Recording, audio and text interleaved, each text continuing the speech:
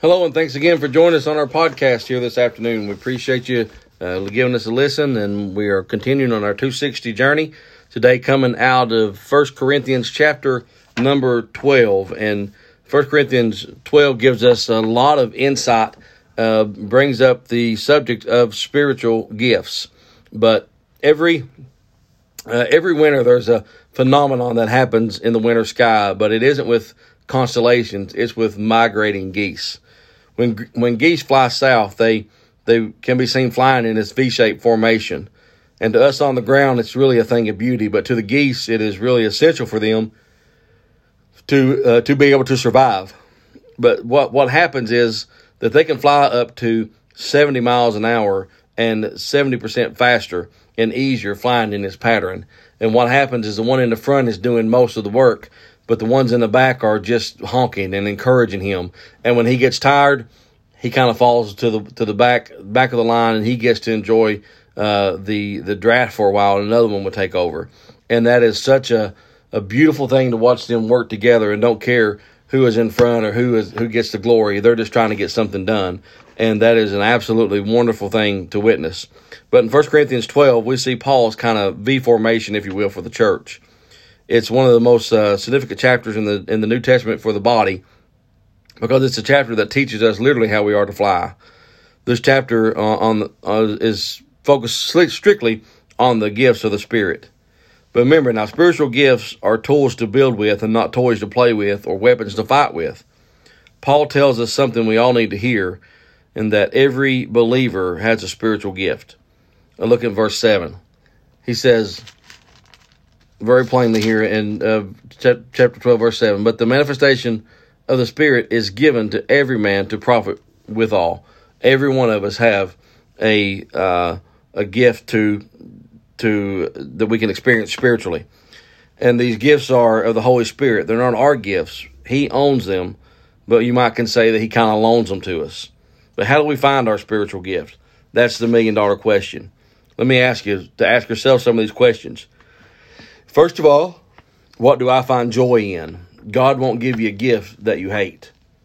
And what do I do that tires me out but never burns me out? And what are some things that I do that others are helped by or encouraged with? And after you start asking yourself these questions, start praying and asking God to show you what your gift is. And here's the thing, have the courage to step out and use it. But in the New Testament, we really have three chapters that deals with this. It's Romans 12, 1 Corinthians 12, and Ephesians 4. God's purposes are designed all around these gifts. But the job of every believer is to identify and use their gifts for a very specific reason. Peter tells us in 1 Peter 4:10, says, "God has given each of you a gift from his variety of spiritual gifts. Use them well to serve one another." It seems that every time the Bible reminds us that we are gifted by God, it reminds us why. That we are absolutely to serve and edify one another. When we identify our gift, we have just found our place in the geese flight. We have just found our place in the flight plan, if you will. We are part of the V to move the church forward, and we all must do our part. But why does sometimes part of our body fall asleep? For example, sometimes our foot will fall asleep or our arm will fall asleep. Why does that happen? It's because we're not using it. And sometimes our spiritual gifts, the very same thing, kind of goes numb because we're not using it. In order for it to be effective, we must know what it is, we must know how we use it for the glory of God, and we must employ and use that absolute gift. Let me say one important thing about understanding gifts. To pursue gifts without development of character or the development of a relationship with Christ is really going to sabotage that platform. Gifts can get you a position, but character will keep you in that position.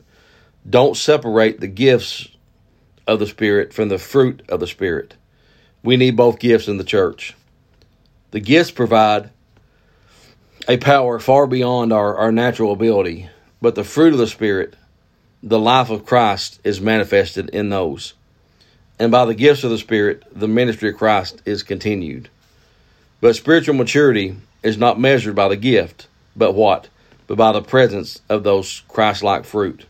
The fruit keeps the gifts in check, if you will. And we must be careful not to let the gifts replace the fruit as the standards of spirituality. Jesus said this. He said, you will know Christians by what? By their gifts? No. He said, by their fruit. So don't get the two confused. They do go hand in hand, but they're totally separate. Don't gauge someone's spirituality or someone's walk with the Lord by their gift, but rather do it by their fruit. But ask yourself today, what is my gift? What can I do through the Holy Spirit to bring glory to God, to get in that V formation and push the church forward?